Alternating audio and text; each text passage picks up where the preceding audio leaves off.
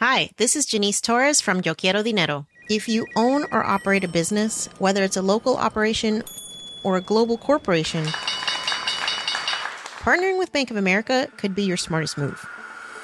By teaming with Bank of America, you'll enjoy exclusive digital tools, award-winning insights, and business solutions so powerful, you'll make every move matter. Position your business to capitalize on opportunity in a moment's notice. Visit bankofamerica.com/bankingforbusiness to learn more. What would you like the power to do? Bank of America N.A., copyright 2024.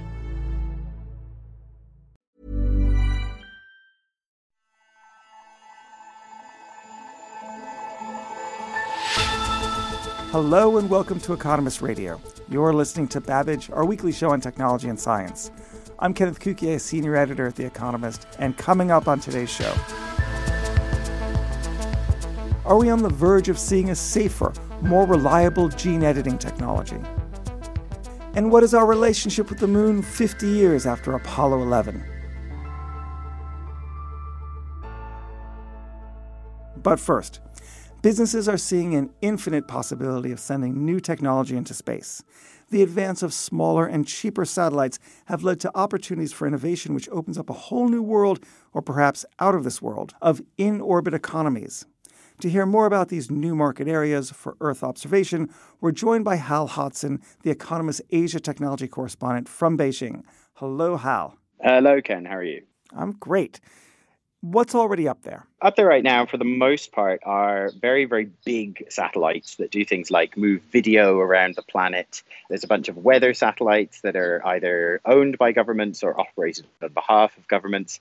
And there are a few what are sort of generically known as small sats, which are kind of satellites that are much, much smaller and much more standardized and simple than your traditional great big giant satellite. And so why are we poised for a new boom in satellites? Basically, because the costs have come down of putting devices in space. Probably most of our listeners will know what SpaceX is. That's Elon Musk's rocket company, which has done a lot of work on reducing the costs of launch. And while we already know about that, what we're seeing now is new kinds of businesses that rely on these reduced costs and that can do cool stuff from space and essentially gather forms of data which people on the ground, businesses on Earth, want to buy in order to do interesting things. Okay, so what are these new forms of business? There are loads of them. A good place to start is the different sort of things you can measure from space. There is something called synthetic aperture radar, which, if you know what normal radar is, essentially just bouncing a radio wave off something. Synthetic aperture radar means you do that many, many times very, very fast, and you use clever software to build a really accurate picture of the thing in radar. And you can use this to count the number of ships that go in and out of ports. The CEO of a company called Capella Space told me that he can use his SAR system to bounce a radio frequency wave into an oil tank and measure exactly how much oil is in there. So things like hedge funds are really interested in this kind of data. Now, this sort of stuff was done already through satellites, small satellites, but not as small, and it was done through visual imagery. Why is this sort of technique needed? It's needed because the existing way of doing this for the most part is through optical imaging, using the visual wavelengths that humans can see with their eyes. And this has a number of problems. The biggest one is that it doesn't operate at night. It also can't really see through clouds and doesn't have very good resolution. And things like synthetic aperture radar, there's also hyperspectral imagery, which is making images that are at wavelengths that the eye can't see. And there's also sort of turning the whole thing around and just detecting radio waves that are coming from Earth. So essentially counting and tracking where big radio signals are coming from on Earth in order to figure out where things like illegal shipping are going based on their radio communications. So it essentially just gives you a better window. Sounds great, but if there's going to be so many of these small little things floating up above us, isn't that going to be a real problem? They're going to collide with each other, and if you wanted to put a rocket into space, you have to worry about them? That's absolutely right. And that in itself is stimulating entire new businesses to try and solve that problem.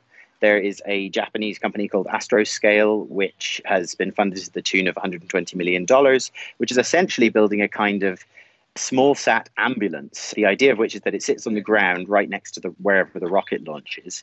And if there's a problem with one of these, thousands of small sats up there, it gets launched at the next available opportunity to go up, grab that malfunctioning satellite and pull it down out of the range of all the other satellites so that they don't collide.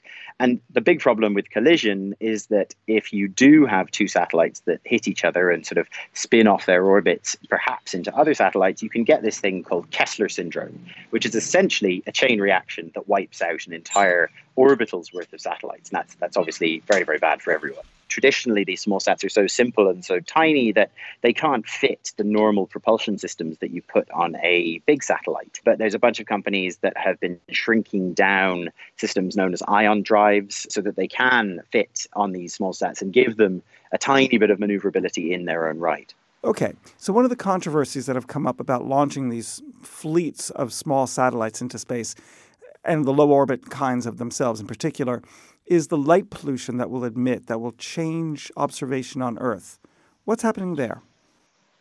This came about because Elon Musk's SpaceX has a sideline, of course it does, in the internet satellite business, which is put a bunch of satellites in space in low orbits where they're closer to Earth, and you can relay, they're basically like cell phone masts in space, and they orbit the planet, and as they do, they beam internet up and down. And this system called Starlink was launched a few weeks ago, and when it was launched, people saw these satellites orbiting over at night, and they were pretty bright. There's still an open question of exactly how bright they're going to be once they're in their final altitude and at their final sort of orientation with respect to the sun. I think that what people saw at first is not as bright as it's going to be. And I guess whenever we're outside, we should just look up and smile and wave because it's going to be spying on us at all times. Well, it's interesting, right? Because the commercial companies that are doing this, especially synthetic aperture radar, they're about 30 years behind where the US government is with synthetic aperture radar. And the origin story for this technology is that the US Navy realized that they could figure out, and this boggles my mind so much that I sort of can't quite believe if it's true, but this is apparently the origin story, that the US Navy figured out how to detect Russian submarines that were underwater just by measuring the curvature of the ocean above them as they traveled using synthetic aperture radar. That's how precise this stuff is. And so, yeah, we definitely live in a world where, for the most part, you can be watched as you move around. The question, comes back to our old debates about who's in control and who gets to know who's watching who. But I do think that low Earth orbit observation adds a whole new layer to it for sure. Sure, but if we're worried about the misuse of this, one side might be by the commercial sector, but the other side might be by terrorists who now have the same information advantage that used to only exist for militaries. Cross-border data flows to various nefarious actors or, actors you think are nefarious are already super controversial, whether it's China or ISIS. There's lots of countries that are deeply concerned that certain actors are accessing data about the world that they sort of wish they didn't. This is one of the big problems of the age. I can only see satellite observation adding to it, yeah.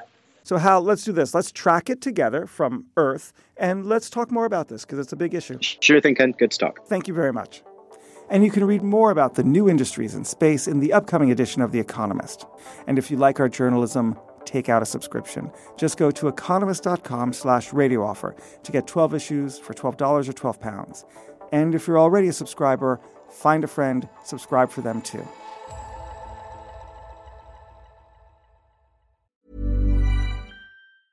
Hi, this is Matt and Sean from Two Black Guys with Good Credit. If you own or operate a business, whether it's a local operation or a global corporation, partnering with Bank of America could be your smartest move. By teaming with Bank of America, you'll enjoy exclusive digital tools, award-winning insights, and business solutions so powerful you'll make every move matter.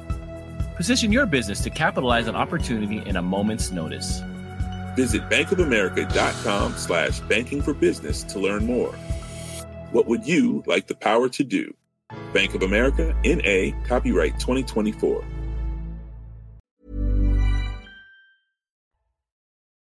Next up, a Russian scientist has announced his ambition to repeat a Chinese gene editing experiment on embryos that led to the birth of 2 babies last year with modified CCR5 genes. It was universally condemned on the grounds of safety and ethics. The technology of altering DNA, or CRISPR-Cas editing, to help with disease is still at an early stage, and there are worries about unforeseen consequences. But the science is moving rapidly, and new developments point the way to making it safer. Natasha Loder is The Economist health policy editor. Hello, Natasha. Hello, Ken. Natasha, there is a lot happening in the CRISPR world.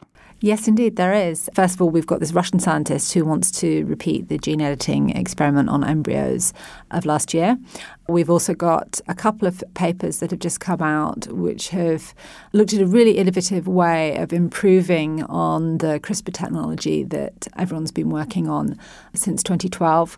And lastly, the pharma firm GSK has announced that it's going to support some pretty fundamental work using CRISPR to help us really understand when you make changes to genes, what's going on inside cells. So a busy week. So CRISPR is going from the lab bench to the hospital. Yeah, that's right. There are a whole raft of firms that are trying to create new medicines using CRISPR, whether it's in heart disease, beta thalassemia, or even HIV. I think most of the early applications are likely to be either in genetic disorders or perhaps in cancers. One of the options for using gene editing in creating a therapy is that you can, say, take a T cell out of the body and you can use gene editing to sort of reprogram it so that when you put it back in the body that it targets cancer. And we already actually sort of do this sort of thing right now. Is the technology is called CAR-T, but we use viruses to sort of make the changes that we need to make these T cells target cancer. So yeah, there's a lot going on commercially. Now, for many people, I think we should back up and just give a little tutorial. What is CRISPR-Cas editing? I think the easiest way of understanding what CRISPR-Cas editing is to imagine it as a little molecular machine that comes in two parts. And one part of the molecular machine is a sort of GPS, a homing device, a programmable system where you can tell it where to go. And then the other part of this molecular machine is a pair of scissors. So very bluntly speaking, this is a pair of scissors you can send to any part of the genome and cut where you want. And that's it, really. How does it know where to go? How does it know what to cut? You tell it. And so when I say it's programmable, the CRISPR part of the molecular machine, you can actually put a sequence of DNA into that bit of the molecular machine and it will seek a matching or corresponding sequence inside the genome. And it will cut when it finds that matching bit of DNA. Okay. So what are the risks of using this technique? There are about 3 broad potential problems, which I'll summarise very quickly. The first one is that it cuts in the wrong place. That's something that we see, often in studies of CRISPR. Although it's very accurate, it can cut in the wrong place. The second problem is that the act of repairing the cut can go wrong in some way. For example, some random bit of information could be included. We see that when gene editing occurs. And there are sort of concerns that this can cause cells to go haywire or perhaps even trigger a cancer. More problematically with CRISPR editing, I think, is the sort of fact that often we really don't know enough about the gene to make the change. Now, when you're making a medicine for someone who's going to drop dead of some awful disease, it perhaps doesn't matter so much that you don't know everything about the gene you're changing.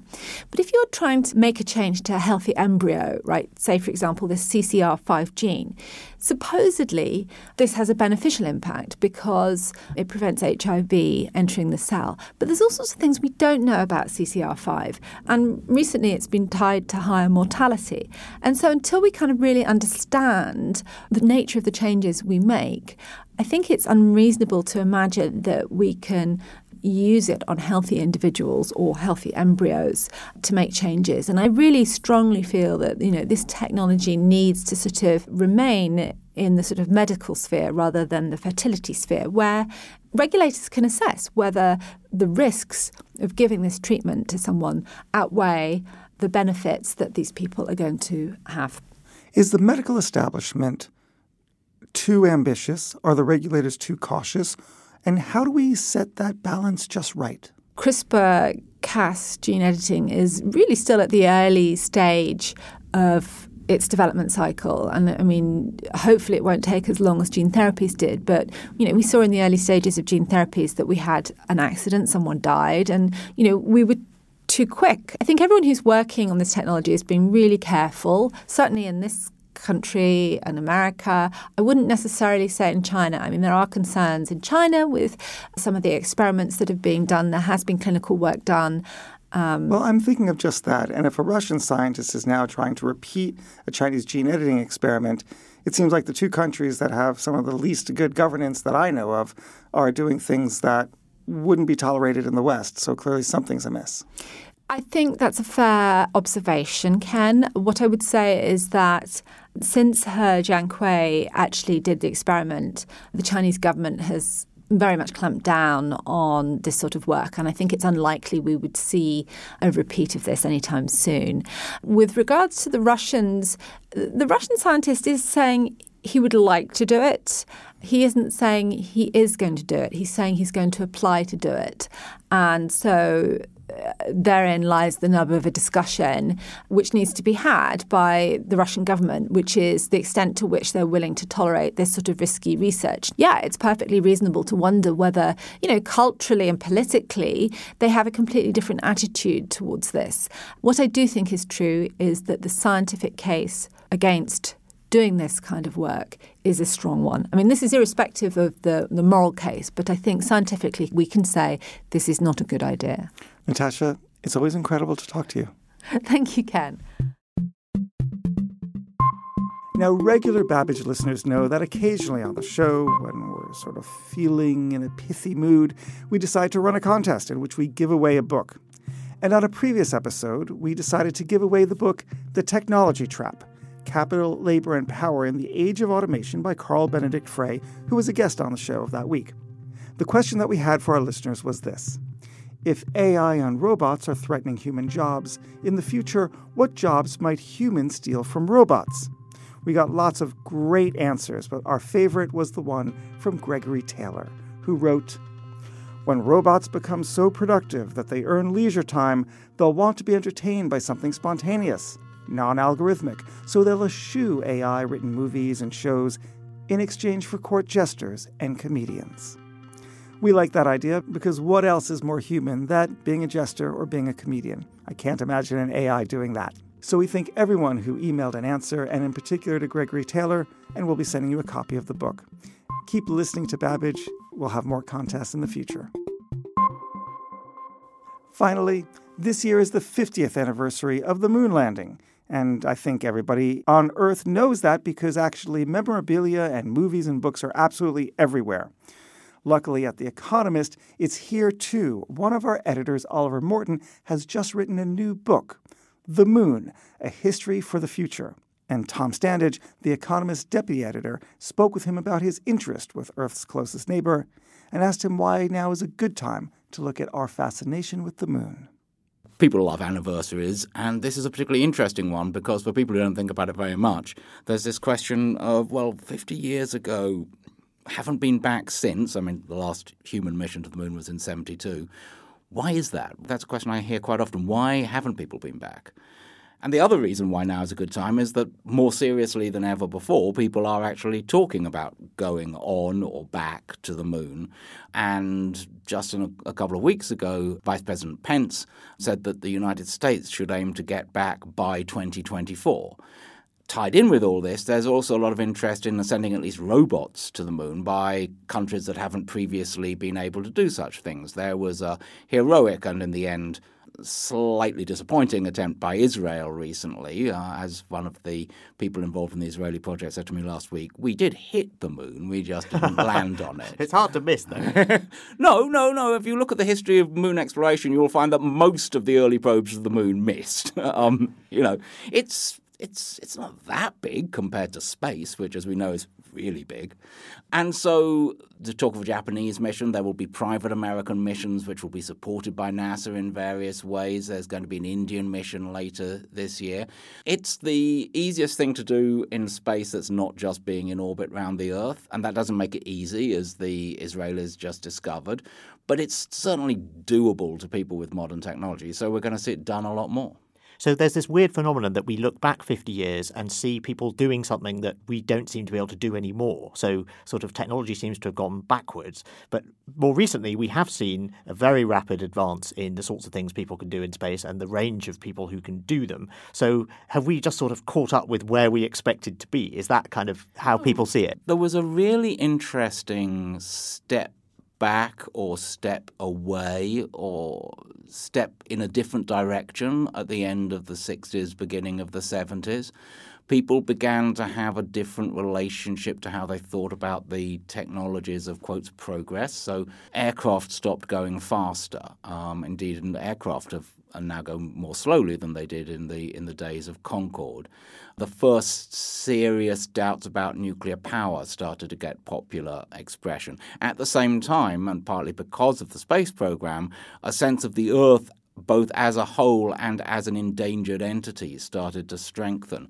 Now, I'm not remotely saying that environmentalism is in any way anti-technology, but it takes a different view of technology to the sort of like faster, cheaper, stronger, or basically just faster and stronger, cheaper never really came into it, sort of mentality of just going places. And so the people who could afford to go to the moon reconsidered whether that was a thing they wanted to do. And now it's easier to go to the moon and more people are capable. So they're not going for the same reasons as Apollo, because Apollo was a statement that America, as a superpower, could spend anything to do anything, even the most extraordinary thing anyone had ever thought of, which turned out to be going to the moon.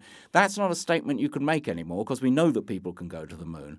There's still a level of national competition in it, but there's a lot of other things at play too. Okay, your book considers the moon from a really dazzling variety of different angles. So what are some of those angles, and what was your aim in sort of assembling all of these different views? Well, I think as now is a good time to think about the moon. You have to think about what it's meant to people as a piece of science, as a light in the sky, as an objective, as it was in Apollo, as a spur, and also to think about those reasons why it was neglected. So I think one of the things I think about the moon is that although it's a very singular thing, it's the only single object in the universe that all humans that can see and have grown to be able to walk outside at night, they've all seen the moon and they've seen the features on the moon. They've all seen the sun too, but they haven't stared at it and they don't see any features on it. So given that singularity, it's really interesting to me that the moon is also two-faced, or more than two-faced. It's got a lot of different meanings. And that idea of something very real and physical and just a big lump of rock in the sky that everyone's seen is also capable of supporting lots of different histories and meanings and possibilities. That's what attracted me to do it.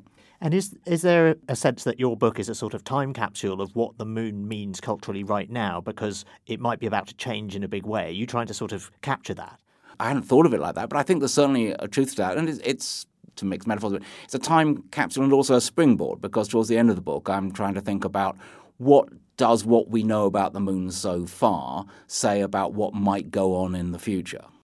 So how do you expect our perception of the moon to change in the future? I mean, when it's inhabited, for example, that will just mean we think about it in a different way when we look up at it, won't it? I'm sure that it will. And in the late 60s, early 70s, many people expressed real anxiety about the idea of looking up at the moon and seeing something that had been so much part of the natural universe now part of the human realm. And I suspect some people will think that too.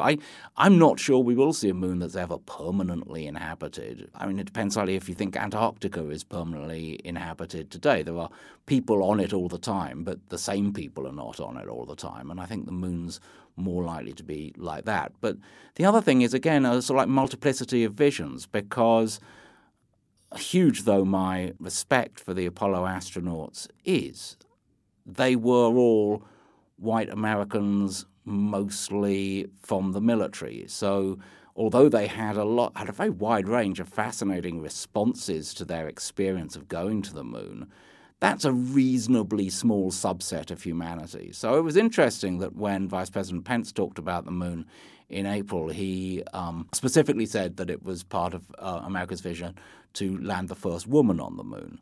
But they'll be the first people from other cultures, from non-Western cultures. There's a Japanese businessman and fashion designer, Mr. Maezawa, who has made a contract with SpaceX to fly him and some artists around the moon. I think the moon will become more multivariant, more multifaceted. and I think that would be well good. Thanks very much, Oliver. Thanks, Tom. And that's all for this week's Babbage. Please rate us on Apple Podcasts. It does make a difference. I'm Kenneth Cukier, and in London, Houston, we have a problem. This is The Economist.